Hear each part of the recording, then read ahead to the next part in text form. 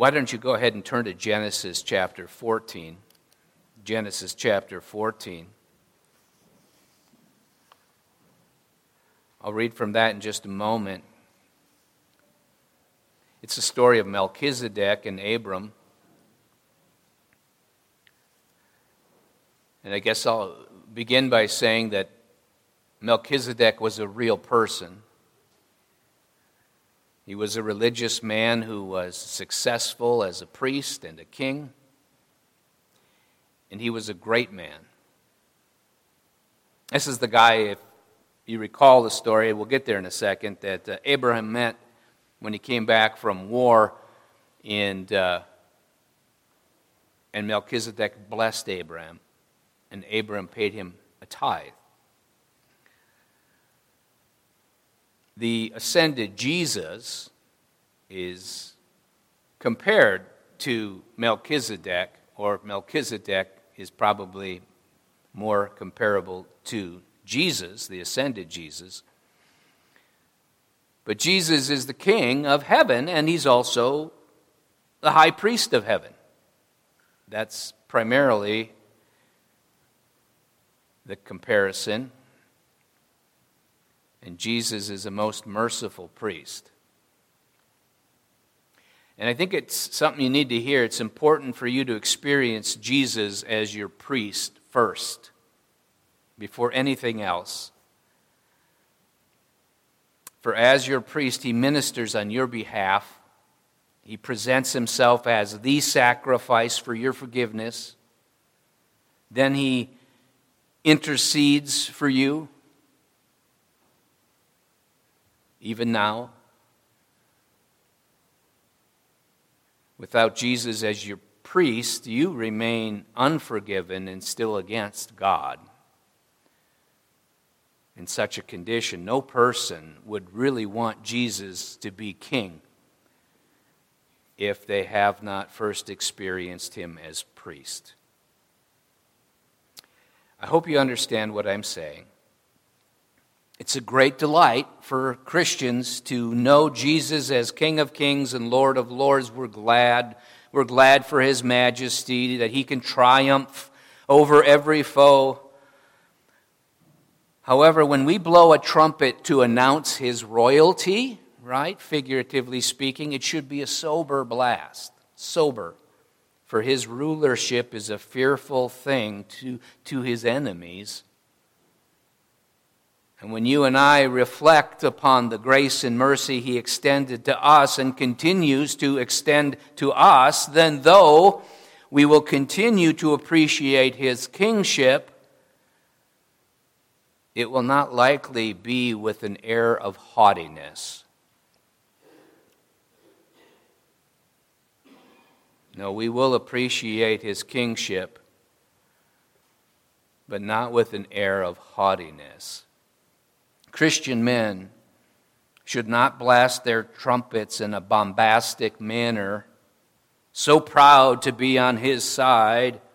He is king, every knee must bow, kiss the Son lest you perish, chest bump, high five. If we remember that grace is the only reason we are on his side, then we will learn to refrain from blowhard Christianity. It's a contradiction.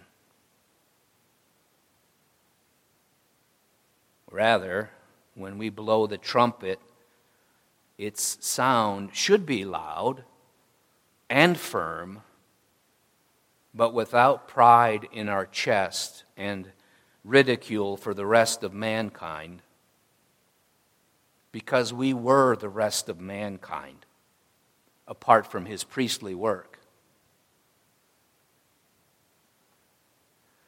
Melchizedek was a priest king in the Old Testament who God used to represent the ascended Jesus. He is a mysterious man because of what we don't know about him. The writer of Hebrews and King David, too, make a pretty big deal of Melchizedek. I'll first read the only two passages that mention him in the Older Testament, Genesis 14, 18 through 20, and then Psalm 110. And then we'll consider some of the things the writer of Hebrews mentions as he compares the ascended Jesus to this man. So, beginning in Genesis 14, 18 through 20, and Melchizedek, king of Salem, brought out bread and wine. He was priest of God Most High.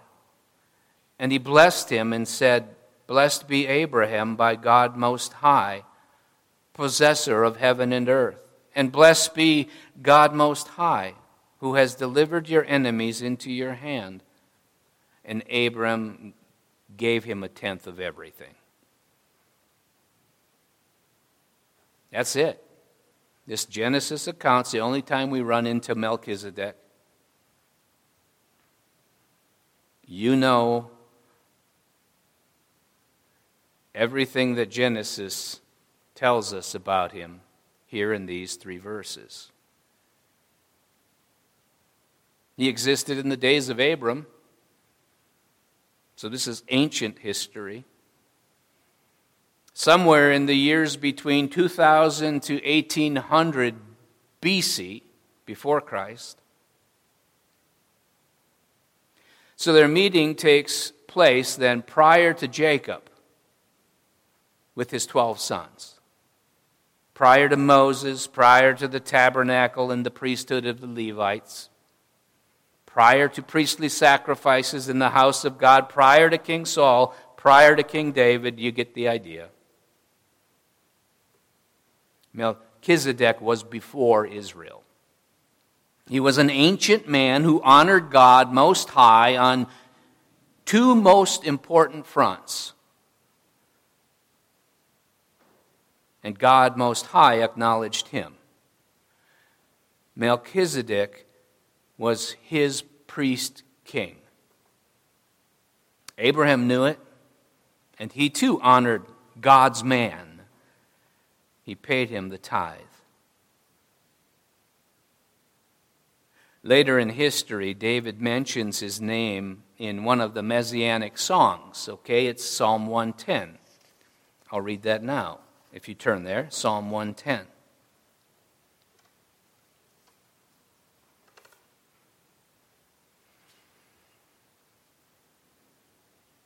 A psalm of David. The Lord says to my Lord, sit at my right hand until I make your enemies your footstool. The Lord sends forth from Zion your mighty scepter. Rule in the midst of your enemies. Your people will offer themselves freely on the day of your power, in holy garments. From the womb of the morning, the dew of your youth will be yours. The Lord has sworn and will not change his mind. You are a priest forever, after the order of Melchizedek.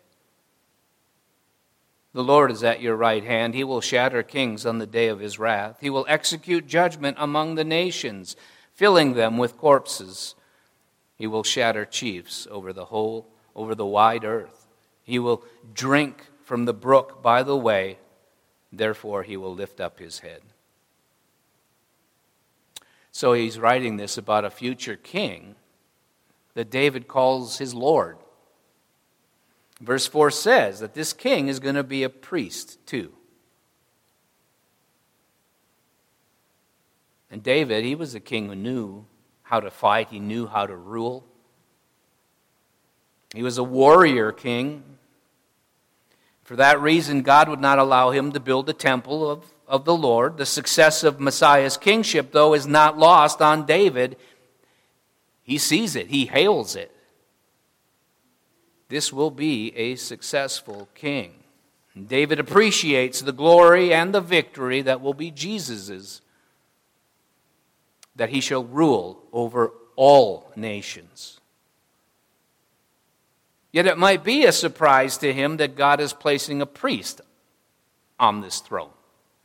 A priest who will reign, but not according to the priesthood of Aaron. He will be a priest of Melchizedek's order, one not even associated with the Levitical line. Remember, Melchizedek preceded Aaron. He was before Levi. He served when humanity was still the nations. He ministered to God while men were dispersed and there was not yet a chosen people. So last week when I said that when Jesus was clothed in a long robe with the golden sash in that first chapter of Revelation, that these clothes had significance, and I asked, was Jesus wearing the attire of a king or were they clothes of a priest? And I said there's a good chance that they represented both. For Jesus is a high priest, but according to the order of the priest-king, Melchizedek. And this takes us to the only other book of the Bible that mentions this enigmatic Old Testament figure, Hebrews. Turn there now, Hebrews 7. In this book, its writer interprets Genesis 14 and Psalm 110 for us as it applies to Jesus. And I want to read, but only from a section in Hebrews 7. So follow along because I will make intermittent comments as we read it. Hebrews 7, beginning in verse 1. For this Melchizedek, king of Salem, priest of the Most High God, met Abraham returning from the slaughter of the kings and blessed him. Okay, he's recounting this Genesis passage. And to him, Abraham apportioned the 10th part of everything. Okay, so consider this. Abraham, he left the Ur of the Chaldeans to go to a place that God was to show him and give to his descendants. And thus far, Abram had neither. In fact, his name is still Abram rather than Abraham. So God had not yet changed his name to reflect his promise of being a father of multitudes.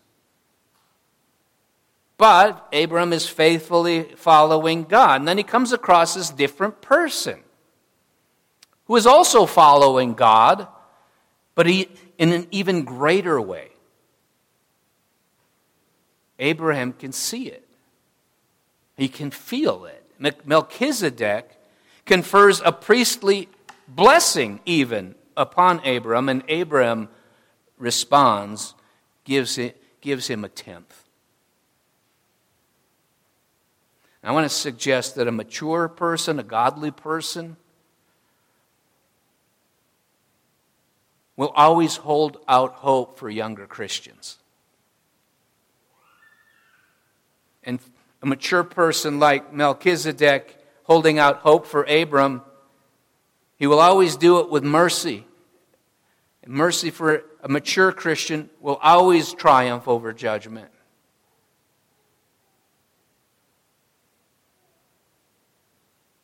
The writer continues, still in verse 2 and 3.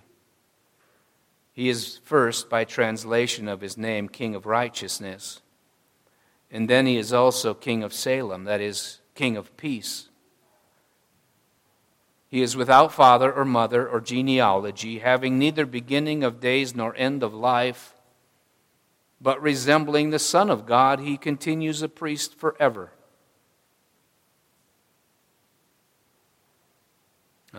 Names, they seem to carry more importance in biblical history and among the biblical writers than today, it seems. They probably should today. They maybe do today, although we name our children some crazy things. And we don't give it much credence. In Scripture, we've often been told the meaning of a person's name in order to show the relevance of the person, what they've done or the things that happened to them. Sometimes God even changes their name because he intends to fulfill in them a greater purpose, like he did or will do with Abraham, becoming Abraham, okay? And later with Jacob when he calls him Israel, which means perseverer with God. So here in Hebrews, the meaning of the name Melchizedek is explained. It means he is king of righteousness. King of righteousness. But then secondly, the meaning of the name Salem is explained. It means peace.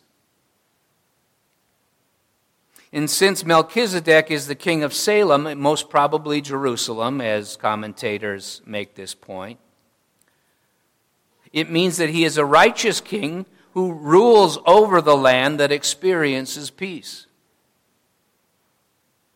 So if these names matter, and apparently they do according to the writer of Hebrews here, a king who rules in righteousness produces a kingdom of peace.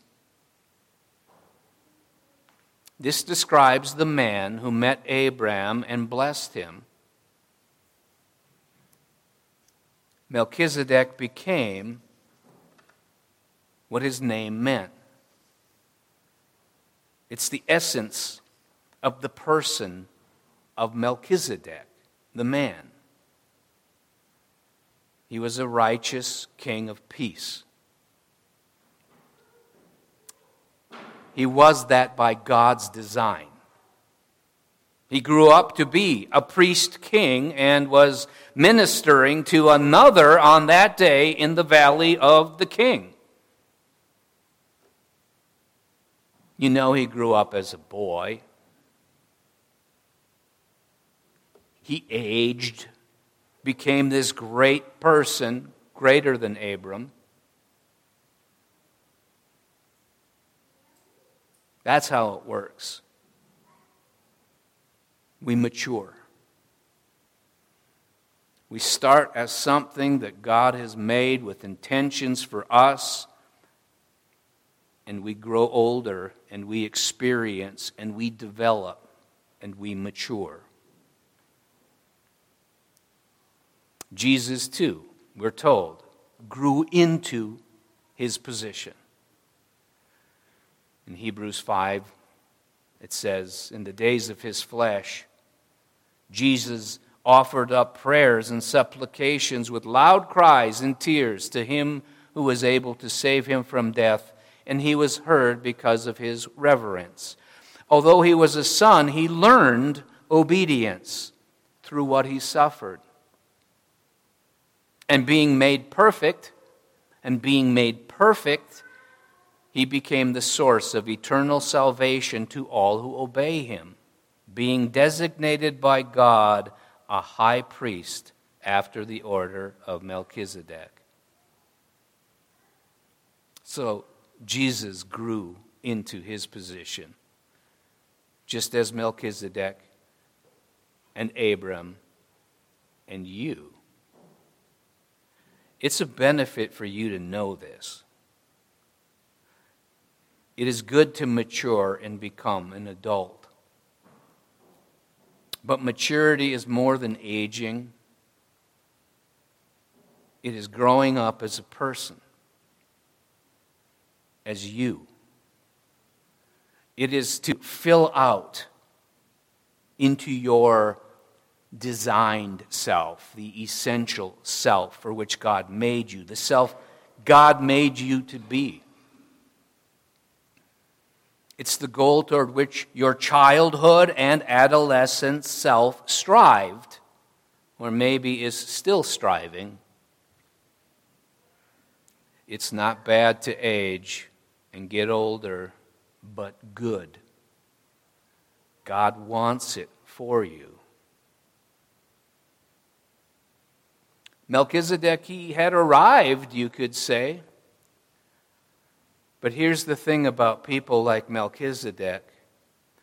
Maybe he arrived, but he didn't feel that way about himself. He was still on his way to becoming all that God intends for him to be. Abraham was growing up too. He had more to learn, and we still get to read a lot more about him. Whereas it's pointed out about Melchizedek that nothing more is known about the man. There is no mention of his father or mother or genealogical descent. All of those things would have been important in the Jewish priesthood. For them, you were included or excluded based upon lineage, and yet none is given. His birth is not marked, nor his death. That writer I mentioned last time, William Milligan, he wrote this short description of Melchizedek. Like a sudden flash of light, he comes out of the unseen, fills the eye for an instant, and passes into the unseen again. And how appropriately then does it say in verse 3 that he resembles the Son of God? Moses, David, the writer of Hebrews, and all the rest of history will remember Melchizedek as the special, righteous priest king of Salem, who was greater than Father Abraham, and yet his appearance that day is meant to echo in history the profound position of our ascended priest king Jesus. Which brings us to verses 4 and 5. See how great this man was, to whom Abraham, the patriarch, gave a tenth of the spoils. And those descendants of Levi who received the priestly office have a commandment in the law to take tithes from the people, that is, from their brothers, though these are also descended from Abraham. Now, this is a side note to me, but some would like to erase the obligatory 10% tithe from church giving. They say, we are not under the law, but under grace. And they cite the Levitical priesthood as old covenant practice that has disappeared, and attached to it was the tithe. Others don't go down that path. They prefer a nobler idea and say something like, it's not only, 10%, it's not only 10%. We can give in this Christian era much more even. We should, much more even. And I'm pretty certain that would be a good thing. Though I'm not so certain they follow through with that. Needless to say, we find in Genesis 14 here a pre-law, pre-Levite, pre-tabernacle tither, Abram.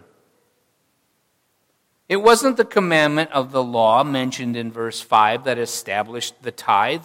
Rather, it was demonstrated by the heart and hands of faithful Abraham as he subjected himself to one closer to God than he was.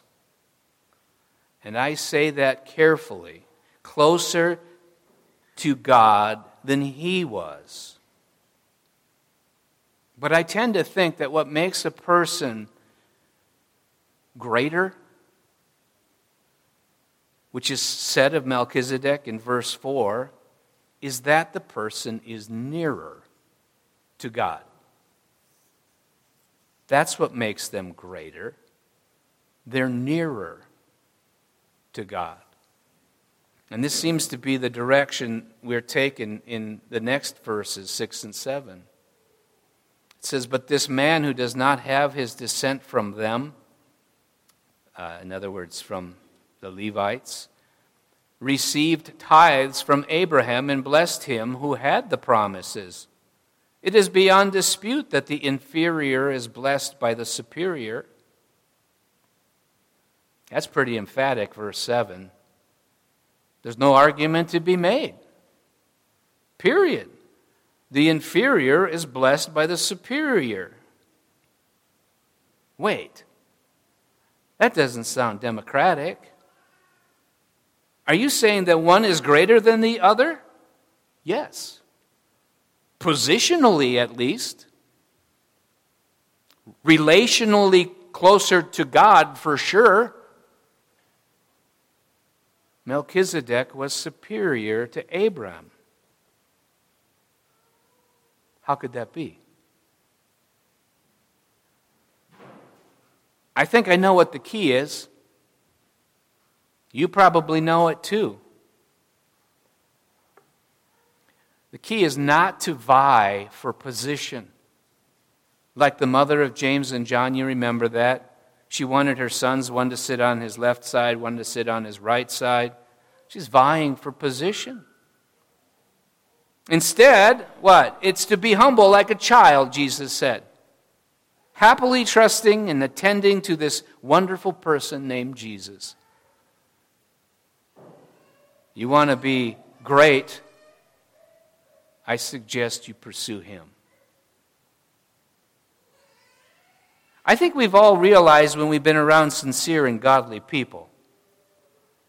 They don't brag about their acts of faith. They don't puff themselves up by sounding off about God and the Bible. They're not looking to be noticed. They're trying to walk with God in peace. And if somehow God puts them in the spotlight, or they get thrown into the fray, it's never about them. They don't want that. It's all about God. They'll go into the fray. They won't refuse him to put them into the spotlight, but it's all about God, and they are very careful to guard their hearts and their lips.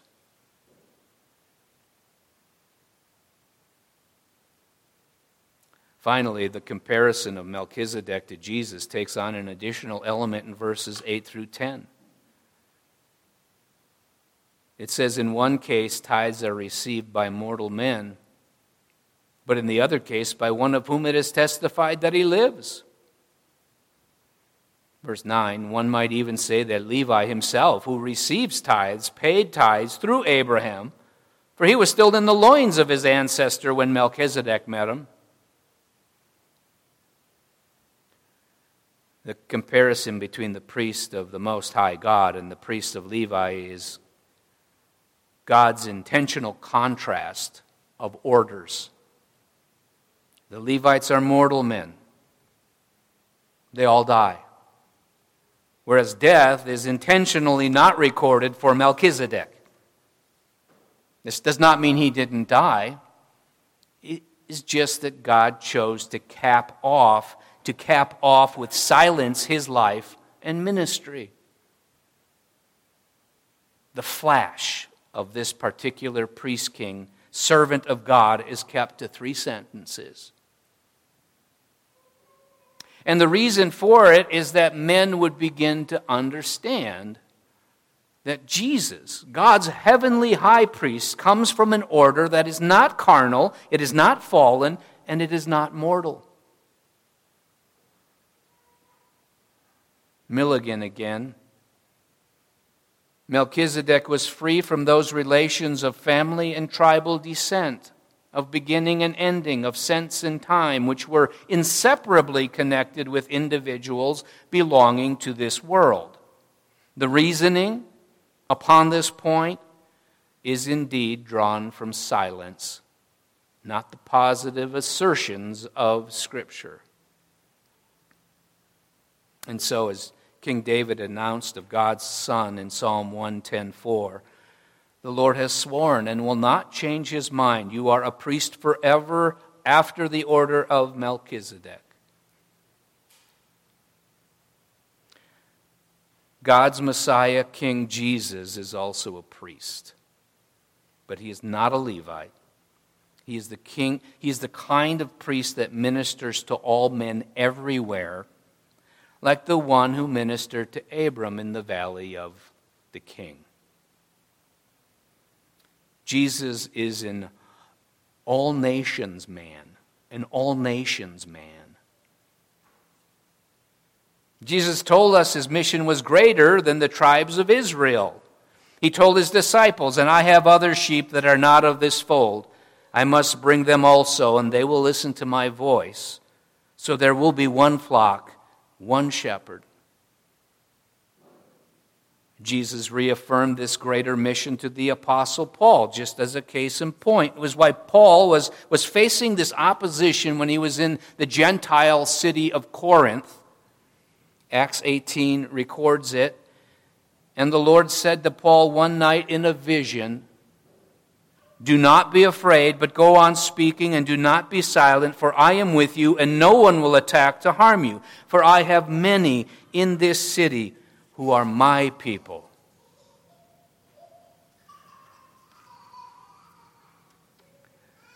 I'll close with this quick comparison between Melchizedek's ministry and Jesus' ministry. Again, profoundly written by William Milligan. This book, The Ascension of Christ, that I mentioned last week, is well worth having on your library shelf. It takes concentration when you read, but it's a great blessing. This is what he says. In both cases, this is a comparison between Melchizedek and the ascended Jesus, their ministry. In both cases, there was a divine order. Older, larger, wider, and more enduring than that of Moses. One, therefore, in which the ultimate purpose of God had been more directly manifested. The economy brought in by Moses was a limitation of that plan, rendered necessary by circumstance and temporary in duration. For the real plan of God, we must look to his dealings with men before the days of Moses. And that's where we find Melchizedek. And it's the beauty of the connection made also by the writer of Hebrews and many other portions of Hebrews that I did not touch upon. Let's pray. Lord, I ask that you would use this preparation not as a dry lecture, but as a sermon with penetrating passages that do make a difference of how we understand you and your purpose as our ascended King and priest. Amen.